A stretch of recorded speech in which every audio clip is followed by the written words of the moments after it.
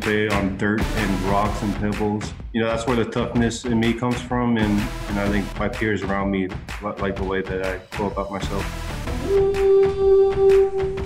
Dre is a guy that, really believed in me. Anything he says, I'm going to go out there and try to do it the best way I can.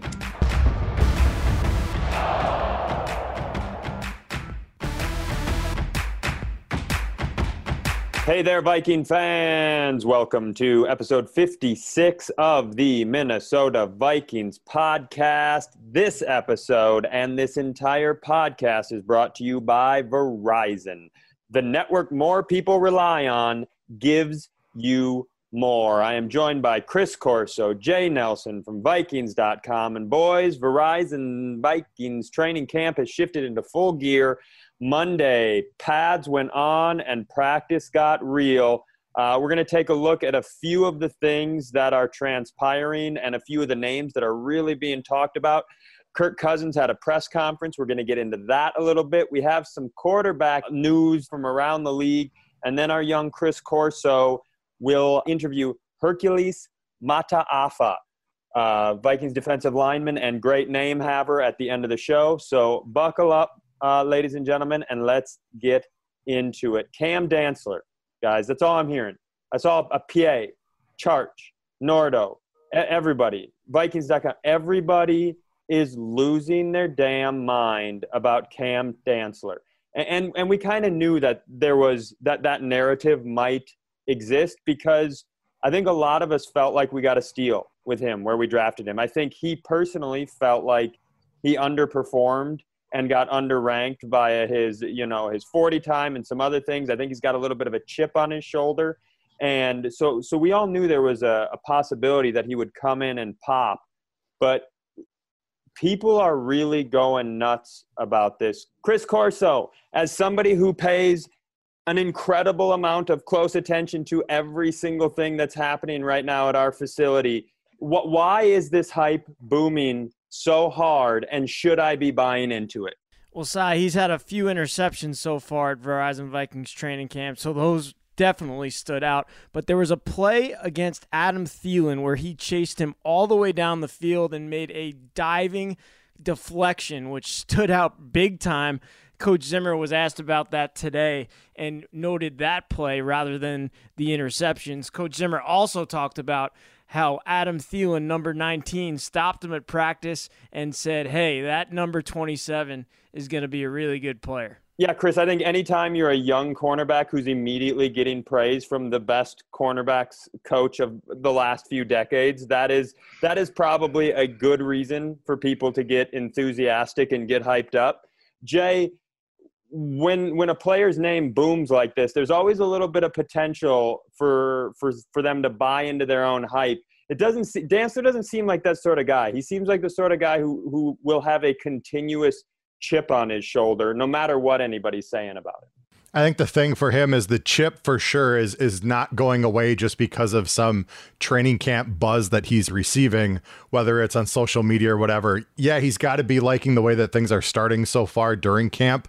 But the biggest thing for me that I keep thinking about is you hear Zimmer and other coaches on the staff for the last how many years when they get to the big moments and everyone's talking them up and talking about how great they are, saying, don't take the cheese. And so for myself, I'm just sitting there saying, I think he's got the right people around him, the right coaches, the right players around him to help make sure that he keeps a level head. But if he can keep progressing like he is at this point as a rookie and making more of these highlight type plays, there's no doubt he's going to be playing on Sundays this season.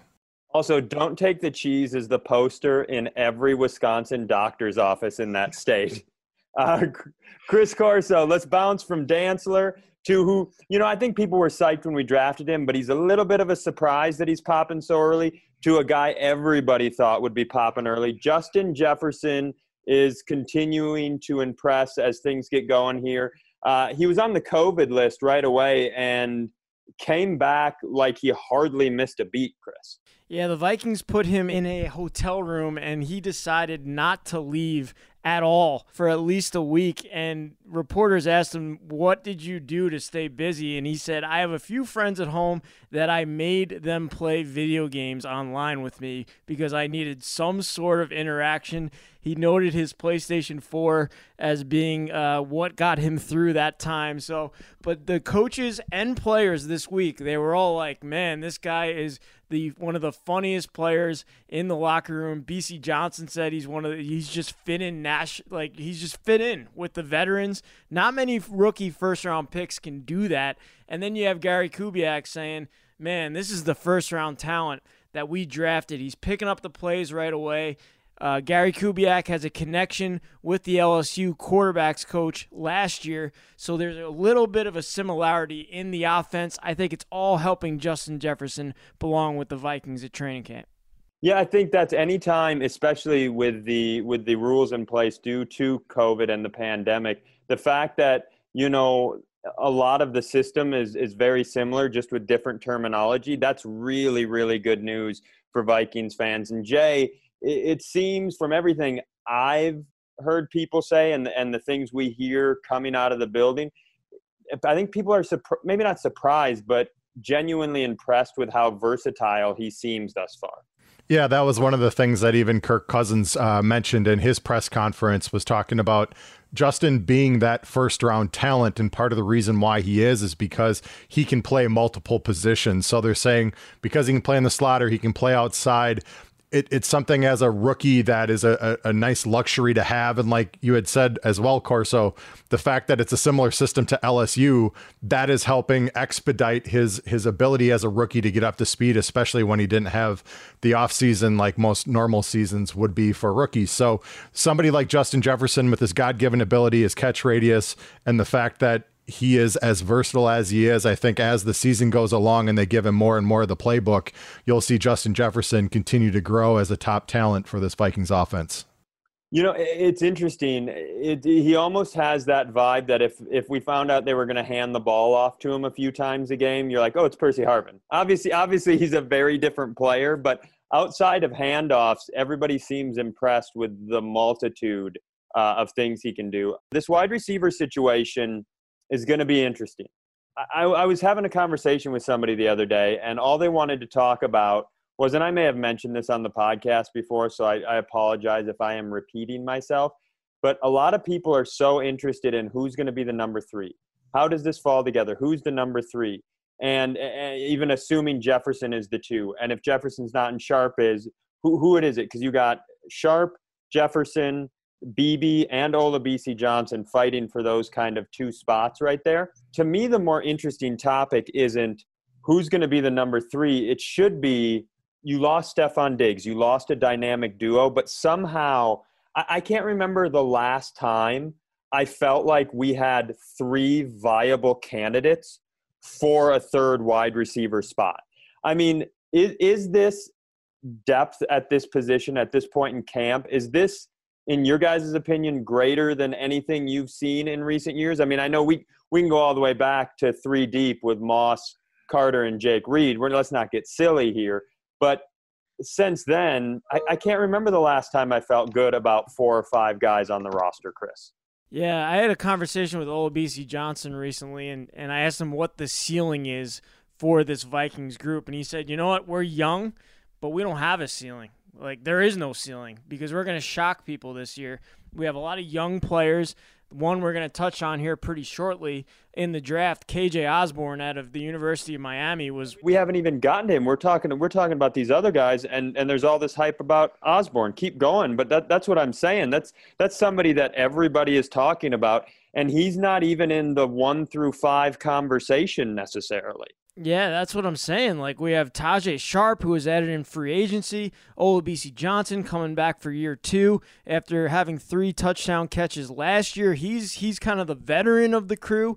He was talking about KJ Osborne and some of these younger guys asking him for some advice, and Olabisi Johnson's 23 years old. So it's just amazing the depth and the young talent that we have in this room. It's very unknown and very unexpected, but they think the ceiling's high. Yeah, and I think, just off the top of my head, and I'm not going to sit here and say that this is going to be some big booming, like I know for sure that these receivers are going to crush.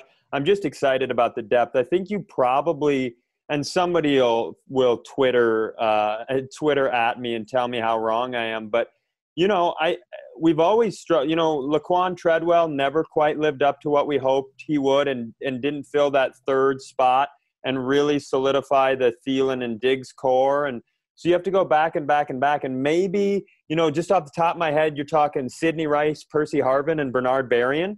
That was a hell of a receiving core right there. But my hope is, despite losing Stephon Diggs, we might be, Jay, in a position to have one of the deeper receiving cores we've had in a long time.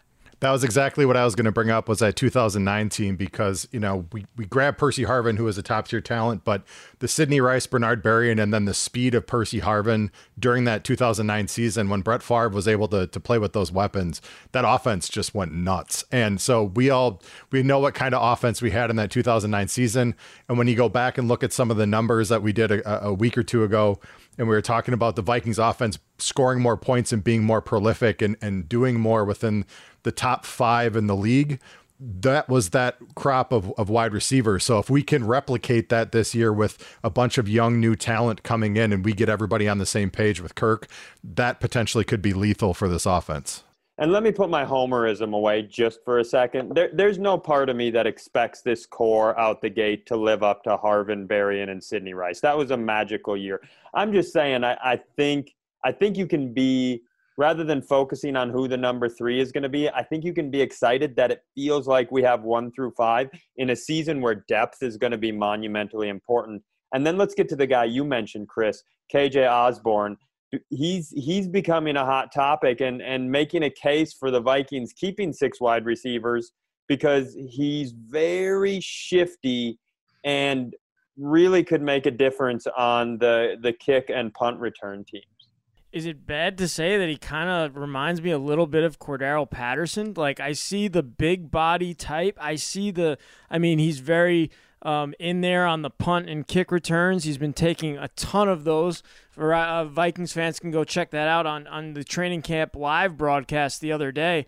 PA and those guys were talking about how he's the number 1 right now to be a punt and kick returner for the Vikings in the upcoming season. So I see a little Cordero Patterson. I'm going with the comparison. I'm throwing it out there. I don't care. We're gonna have to call this episode "Ridiculous Expectations." I'm sitting here like a bobo going, yeah, one of the better receiver cores of all time. And Chris is calling KJ Osborne one of the best kick and punt returners of the last 20 years in the NFL. I love it, Chris. For the first time, I feel like you. I know I'm going to take that back. I don't feel like you, because the audience can't see this right now, but Chris Corso is wearing a Peloton t-shirt. Like a t-shirt that just – I didn't even know that you could get a Peloton shirt, Chris. Did you buy that at the Caviar store? Where the hell do you get a Peloton brand t-shirt? You have to get to 100 rides. I'm throwing it out there, and you get the free shirt. So you wore it so you could boast. This was not only did you want the audience to know that you could afford a Peloton, but that you're actually one of the 5 people who rides it after they buy it. You got to get through quarantine. That was the only way I could do it, man. Other than talking to you, I don't know how else I would get through it. Yeah, and I don't think talking to each other has helped either of us at all through quarantine, not remotely. Speaking of the things that Chris loves, Kirk Cousins had his press conference on Wednesday, and he talked to the media about a whole host of topics. Chris, your boy, we already touched on this. He went into Justin Jefferson a little bit and him playing multiple spots. It was interesting to hear his perspective, Jay, on the cornerback play, because he's seen it from the other side. He's going at them. So it was interesting to hear him talk about that. That's the discussion similar to the Dantzler side. They said, just as a whole, how are you feeling? And he's seeing those guys make plays, and that includes not only the cornerbacks, but your safeties and Harrison Smith, who's been having a pretty dang good short run here in camp. But like as a whole, they kind of asked them, they're a very young group, and how do you think that they're doing at this point? And he just said, they're handling it really well, and there's a lot being thrown at them in a very finite and I guess short amount of time. And they're going to be coached well because you've got one of the best secondary coaches, period. For them, it bodes well if Zimmer and the coaching staff are able to get everybody up to speed as quickly as possible. I think this young cornerback crew could solidify as a group behind all of the senior leadership that's also in the secondary at the safety position. And Corso, he touched on, he got into Alexander Mattison a little bit. And, that was interesting to hear, because I think whenever we hear Kirk talk about the running game, it's not that he doesn't dive deep on Alexander Mattison, but everybody wants to talk about Dalvin Cook. Yeah, the big thing was he was like, the only weakness that Alexander Mattison has is that Dalvin Cook is on this roster. He touched on the fact that Mattison has been making crazy catches out of the backfield so far in training camp. He talked about his blocking ability as the pads have gone on the past couple days, and he really, he doesn't lose a beat. He doesn't miss a beat when number 33 comes out of the game and Mattison comes in. So that was the biggest thing for Kirk. And can I tell you what all of this, everything we've talked about so far, leads me to the place. This is my number one takeaway. It's something I thought in the off season, but now it's just being cemented. We've talked about Kirk a lot on this show. I'm obviously a big Kirk fan. But I think the interesting thing here is it feels so apparent to me that everything is in place for him. When every topic we talk about, it's almost 6 degrees of something that fits Kirk Cousins. When you talk about the wide receiver core and its depth and the style of players they are, you easily go, and they're the exact sort of players Kirk Cousins likes. When you talk about the running game, you have one of the best running games, but you just hit it. You also have another back, a third down back who can both block and catch out of the backfield. I mean, it's just absolutely perfect. Assuming that our offensive line takes the step that we hope they take this year and progress enough to protect him in the way he needs to be protected. I just think, and I'm excited for this. I've said this on this podcast before. I will say it again and again and again. You should be excited that he is in a place to answer the question that everybody has about him. Now I personally think that Saints moment last year, throwing that ball in the most high pressure moment of his entire career, I think that's going to be a snowball. I think you're going to see a lot of that aura come off him and just see him playing football. And I think every step this year is going to be a step forward. But we are exactly where we need to be. Kirk gets to walk out there and do it. And for those of us who believe in him, he gets to show. There's really no excuses right now. There's no excuses, and there's no need to be negative. We believe in the guy. We gave him the money, and now he gets to go out there and prove it. And that just keeps being the running theme in my brain throughout the offseason, and now it's being cemented in camp. And I'm excited about that. I think some people look at that with negative expectations and think, here's how I'm going to be right about Kirk Cousins and what he's not good at. If that's the way you're going to live your life, fine. To me, I am ready to go the opposite side of it. This is finally built the way he wants. Everybody's behind him. Let's go. Go do the thing we all think you can do, Kirk. And I'm really, really enthusiastic about that, Jay. One of the things about Kirk is that he's, turning 32. He's now one of the elder statesmen on this team, with a bunch of the older veterans who are now gone. One of the things that was brought up to him was that Fran Tarkington didn't make his first Super Bowl until after the age of 32. And so he was kind of joking, saying, well, at least you're telling me that he did it after the age of 32 instead of before.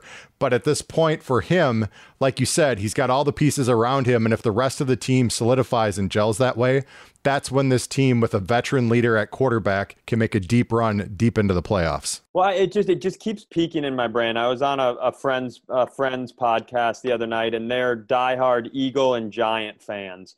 And they're huge Zimmer fans. So we were talking Zimmer, we were talking the changes on defense, and then we got to Kirk. And just like all over this country, one of them was a Kirk guy and one of them wasn't a Kirk guy. And it just rattled and solidified into my brain as they were going back and forth. I was like, guys, you don't need to go back and forth. We're going to get the answer. Everything is right there. We are going to see it this season, Chris. Yeah, for every Kirk guy, I think you have 2 non-Kirk guys. I think that's more of what it's like in this world. But I just want to touch on, you talked about all the weapons he had. Did you see the picture of the Vikings running backs, Cy, at training camp the other day? No, I didn't. They look like they've been working out with Danielle Hunter. Yes, the one where they look like they're on the Monstars squad in Space Jam. Mike Boone might be like as big as either of those guys, in Dalvin Cook and Alexander Mattison. So talk about weapons. I think that room is going to be a big deal for him this year. All right, well, let's transition from our quarterback out into the rest of the NFL and all the quarterbacks out there. A couple quick questions. Alex Smith has somehow returned to practice for the first time in 21 months. Unbelievable. He suffered a compound and spiral fracture of his tibia and fibia that became infected. You know, he ended up doing his rehab at the Center for the Intrepid down in San Antonio, Texas, Jay, where they rehab a lot of wounded military veterans dealing with injuries like amputated limbs and war wounds. And his doctor actually said his broken leg looked more like a war injury than a sports injury. That's incredible. It's incredible that he's stepping back on the field. To see Alex Smith, let alone walking normally, but now on a football field, is incredible, like you said. And the main reason why is because he was basically on death's door. He was at the point where it not only he had necrotic infection in his leg, they're talking about having to amputate his leg. They're talking about him losing his life because of the septic shock that he was in. And for him to go through a 21-month process, not only of fighting for his life, but now coming back and having skin grafts and muscle transfers and everything else to try and repair the damage, it truly is incredible that it took over 600 days and double-digit surgeries for him to heal those injuries. It's unbelievable the amount of fortitude that he had. And one of the things that they talked about was the doctor for the Washington football team worked with that Center for the Intrepid and was able to get him in there. And he said once he was able to talk to the different wounded warriors, that actually helped give him some motivation for kind of going like, they're dealing with this. I can try and handle my business on my end and see where I can get to. And it just kind of lit a fire for him to fight as hard as he could to make a change for himself. So it truly is incredible to see him get on the field at this point. 640 days, 17 surgeries. And Jay, I think you're exactly right with your last point there. I've been fortunate enough to do a couple things with the Wounded Warriors here in Minnesota. And that group of men and women is so inspiring, basically. When you see the things that they have had to deal with to continue to try to get back to their lives and their families and their things, being around people like that has got to be nothing more than monumental, you know, in terms, especially if you're dealing with a very different backstory, but a very similar physical situation. Chris, if he steps foot on, this Viking fans know this. When Teddy Bridgewater walked onto that field for the very first time, that was incredible. It was as loud as almost any moment that I've been a part of as a fan for that team. If this guy even sets foot on a football field this year, he should be a shoo-in for comeback player of the year. If he snaps a single football, I think he deserves it. And then a guy who I never really cared about one way or another, I'm just an immediate fan of, hoping we get to see that moment where he returns to his life in this way. Yeah, I watched the E60 on ESPN. Incredible. It's incredible. Probably one of the most, I was almost in tears. How could you not root for this guy? It's unbelievable that he even wants to play football. Most people would say, made a lot of money in my career. I was a first overall draft pick. I played in big games, never won the big one, but man, a lot of people would say that let's hang it up at this point. He's got a nice family. You see the video of them all shooting champagne as he's been cleared to finally participate in football activities. So it's an amazing story. We're all going to track it, that's for sure, because it's more of a story about perseverance and human just perseverance to not give up and keep on going.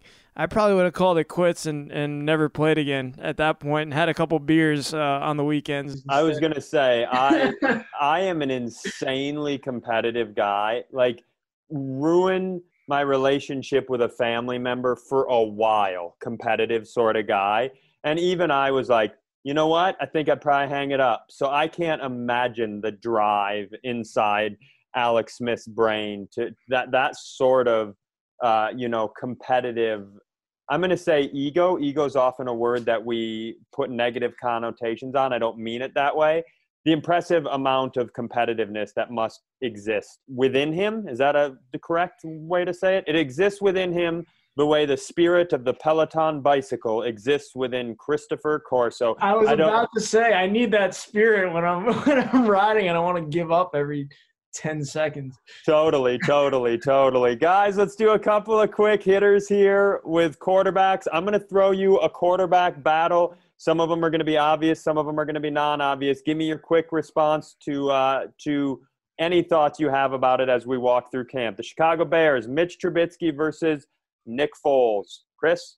I mean, I think it's Mitch Trubisky's job to lose. Nick Foles is coming in there as the new player. But I think Nick Foles is the better quarterback right now.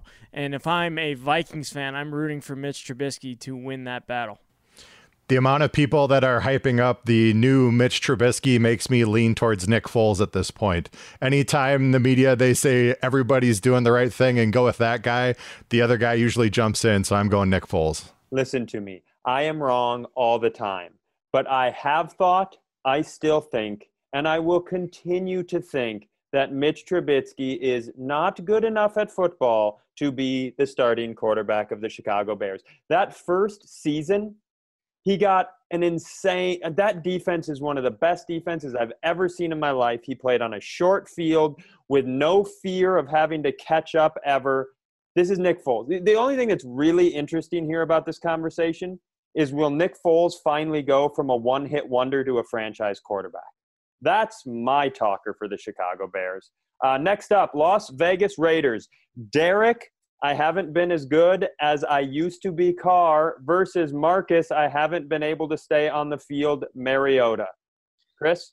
Yeah, I think it's a great move by Gruden bringing in Mariota, because Carr has been the starter there for so many years, and he's kind of become a mediocre quarterback in this league. So it's going to be a battle. I think Mariota, this is like his last chance. He finally gets a fresh start with an awesome team in Las Vegas. I might think Mariota can go in there and win that job. For me, I think Derek Carr, because I think he's still got that deep ball, and with the amount of speed, I know the Raiders always add speed. Like you said, there's a ton of weapons there. I think for both of them, you touched on something, both of them are getting to the point where they're fighting for their last chance to be a starting quarterback. I think Derek Carr will step it up here this year in Las Vegas. What's really interesting to me about Derek Carr, and what I really don't understand, and I try to pay close attention. I'm not in deep with the Las Vegas Raiders. I'm surprised. I don't quite get it, because I still have it in my brain that if you handed me Derek Carr, I would take him immediately. So, Jay, I think you're right. I think it's a crucial year for him that he has to prove that he is still that guy.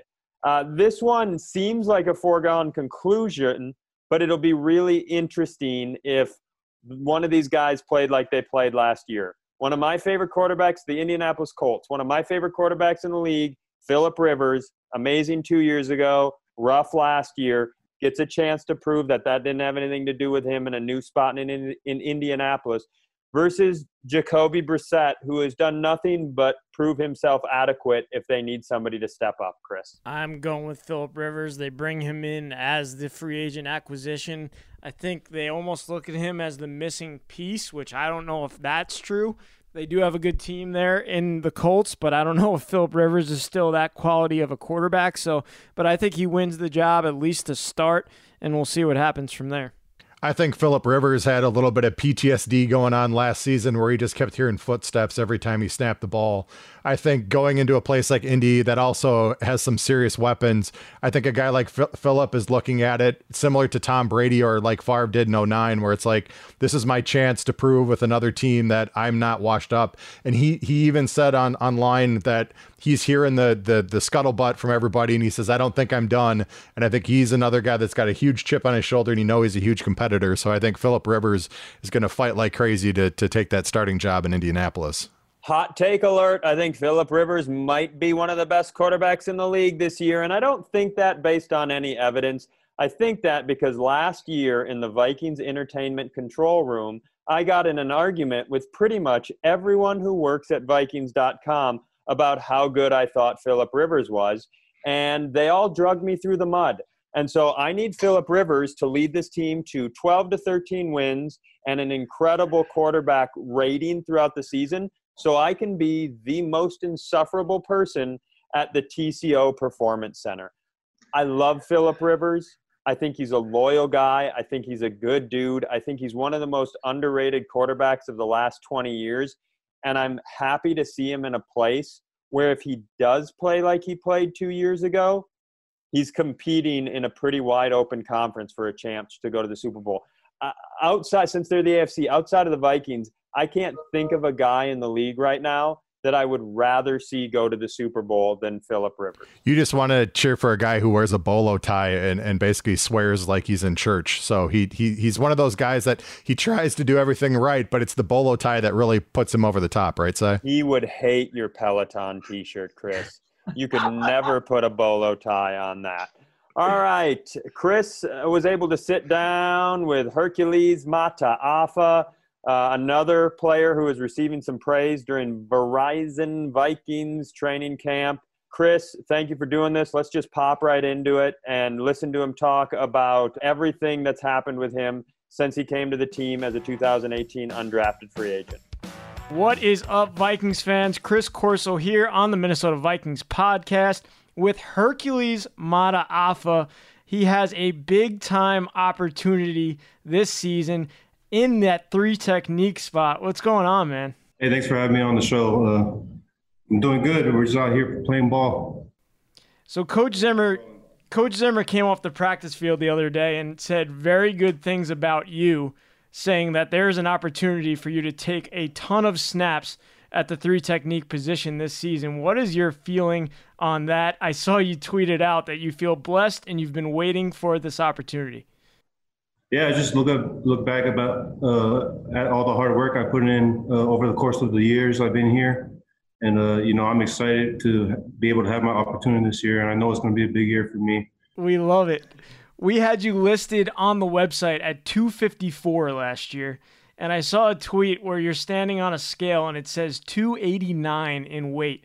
How the heck did you put on that much weight this offseason?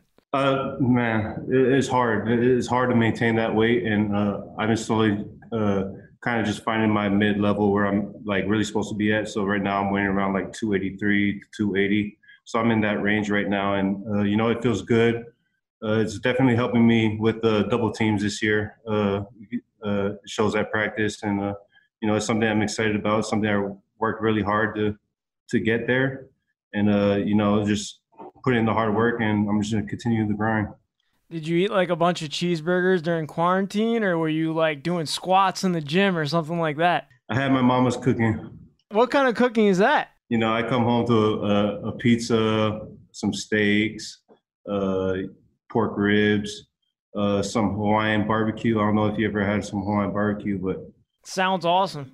If you haven't, I know there's no Hawaiians out here in Minnesota or Polynesians out here, so maybe you have to come over and I'll throw some stuff on the grill for you. I'm a big foodie, so I would love that. Look, going back to your days in Hawaii, that is very unique for an NFL player to grow up in Hawaii and learn how to play football. What was the football scene like over there, just growing up in such a place where football isn't as big and prevalent? We don't play on the actual football field. We play on dirt and rocks and pebbles. It's really just like that gritty backyard football field when we play on the pads back in Hawaii. So, that's where the toughness in me comes from. And I think it shows. And I think it's kind of contagious in a way. And I think my peers around me like the way that I go out there and go about myself. So you go from Hawaii to Washington State, where you were just an absolute monster. The thing was, you were kind of undersized, but you go in there and you have a career 21 sacks with the Cougars over there. How do you describe your ability to get to the quarterback in college and now translating to the NFL? Coming off the ball, it gets me excited, it gets me juiced, and it just gets me going, and I want to get to the quarterback. And I want to hit them hard and I want to get them to the ground. And there's no better feeling in the world than doing that. Looking back with the Vikings, you come here as an undrafted free agent. You make the roster, the 53-man roster. What was that feeling like to not be drafted, get the call from the Vikings, and come here and make the roster? I got a big family, so everybody's always on me saying, hey, Herc, you gotta go out there and do your job. They're really hard on me when it comes to that. So, I take it with a bunch of seriousness, never backing down from any opponent and just going in there, keeping my head down, be in my playbook and, just be a real student in the game and learn how to play football for real. Because once you get here, I feel like a lot of people really don't know how to read like offensive formations or things like that. That's something I had to learn. That's something that's making me a better football player. In 2018, you tear your ACL, which just has to be absolutely heartbreaking after doing all you did to make the roster. What was that feeling like, and describe coming back from that to where you are today? In a way, it was kind of a double whammy because I left college early as a redshirt junior, and I declared to draft, and I went undrafted. And then a week into the OTAs, I was playing linebacker, and then they finally moved me to a defensive line position. And then a week after that, I tore my ACL. So I was like, I thought I lost my opportunity. But, Coach Dre really, he brought me into his room and, he really sat down with me and said he thinks I could be a great player. He just wants me to put on the weight and just continue to lift weights and do what I need to do to be the player I need to be. And, I just took that head on. There's players, veterans, people all over the NFL that really give Coach Dre the credit for what they've done in this league. What can you say about the relationship that you guys have? And when he comes to you and says you're a good player, how does that make you feel? Just to see the history of guys he coached in the league and how long he's been doing it. There's a certain respect just based off the criteria he's been able to accumulate. And that goes for the respect of the game too. I respect all my coaches, and Dre is a guy that, really believed in me and my capabilities of what I can do. And, he's a real player's coach in that way. And, anything he says, I'm going to go out there and try to do it the best way I can. I was reading an article that you do not wear gloves out on the field when you're rushing the passer. Is that like a thing that dates back to your days growing up in Hawaii, being able to feel the dirt? Or why do you not wear gloves when you're out on the field? Really, it's just preference, But I like getting my hands on guys and out physically my opponent. Everybody's out there wearing gloves, and I'm not wearing any. So, just kind of my personal thing, just be tougher than the guy across from me. So in the preseason last season, you sack Teddy Bridgewater on an awesome play where you get to the quarterback. What was the feeling like to get back in a game and have a sack on a quarterback like that? It was really forthcoming for me because after all the work I put in off season to rehab my knee and get bigger, get stronger, that was the first game of my NFL career, and I was able to go out there and get a sack, and it was a relieving moment for me. Dream come true, really. And, that's the only thing I ever grew up thinking about, is just sacking all-time legends and, all the greats in the game, and, it's just keeping me motivated. So I could think of an undrafted defensive tackle who was undersized and was a Hall of Famer for the Vikings, and that's John Randall. Do you know a lot about his game? Do you look at his game? Do you kind of frame your game after his? Oh, that's the thing. Dre kind of hit at me. He said, I remind him a lot of Johnny, and, I go in there. He put some special film on my iPad for me to watch John Randall rush the quarterback. And, he was just a tenacious, vicious dude in there. And, I just want to kind of imitate that in my own way and make it my sort of deal. I think you got to do some trash talking if you're trying to be like John Randall. Yeah, I'll get that coming. I love it. When you see a guy like Michael Pierce decide to opt out, the big free agent acquisition for the Vikings this offseason, he's no longer going to be on this roster for the upcoming season. What does that mean for you to have that opportunity to fill in and be the starter on this team? Well, for anybody that ever played football, they always know that one term, it's always the next man up. And that's how I'm feeling right now, is like I have my big opportunity ahead of me, and, I got to capitalize on it. And I'm the next man up. So I need to go out there and execute what I can do. We touched on a couple veterans on this team that have been here for years, Linval Joseph, Everson Griffin. Those guys are no longer here, but they definitely left an impact on some of you younger players in the locker room. So what kind of impact did they leave on you? Those guys were a big part of what I am right now, because I was able to talk to them. If Dre doesn't really explain anything, I don't want to ask Dre the question. I'll go and ask Everson or LJ, and they're just kind of that big brother in the room. They took care of the younger guys in the room. Always try to coach them up when we feel like we weren't really understanding what was being taught at the moment. And in that sense of way, the vet way, it was just big brother, little brother type of deal. Last question. I can't let this interview go by without asking you about your first name, the name Hercules. It is an amazing name. And tell us what that means to you and your family. Well, definitely not being good if I was 5'3" and 160, right? We probably wouldn't be talking about my name if I was 5'3" and 160. But when I was born, I was the heaviest out of 7 kids. And I weighed 10 pounds, 10.6, I think. And my name was supposed to be Anthony, but my mom looked at me and she's like, "That's a big boy. We got to name him Hercules." And that was the end of it. Or that's the story I know. Well, that's certainly a football name and the name of a Minnesota Viking. I love it. Thank you for joining us this week on the Minnesota Vikings podcast, and I cannot wait to see what you do in the middle of this Vikings defense next year. Thanks, man. Appreciate you, big dog. All right, have a good one. Chris, that was fantastic. Thank you, as always, for getting these guys and getting them to talk to us. Other things to check out on Vikings.com as we progress through training camp. Tom Pelissaro from the NFL Network was in town for training camp on Tuesday, did a bunch of live hits, did a one-on-one with Zimmer. Check all of that stuff out from Tuesday on Vikings.com. Our team reporters, Eric Smith, Lindsey Young, and Craig Peters, are ripping through content. You can hardly keep up as a fan. Keep tuned to Vikings.com for that. And as always, check out all of our social media platforms for the latest updates on everything Vikings: Facebook, Instagram, Snapchat, Twitter, YouTube. Boys, any final thoughts as we are now just 3 weeks away from our first official NFL games taking place?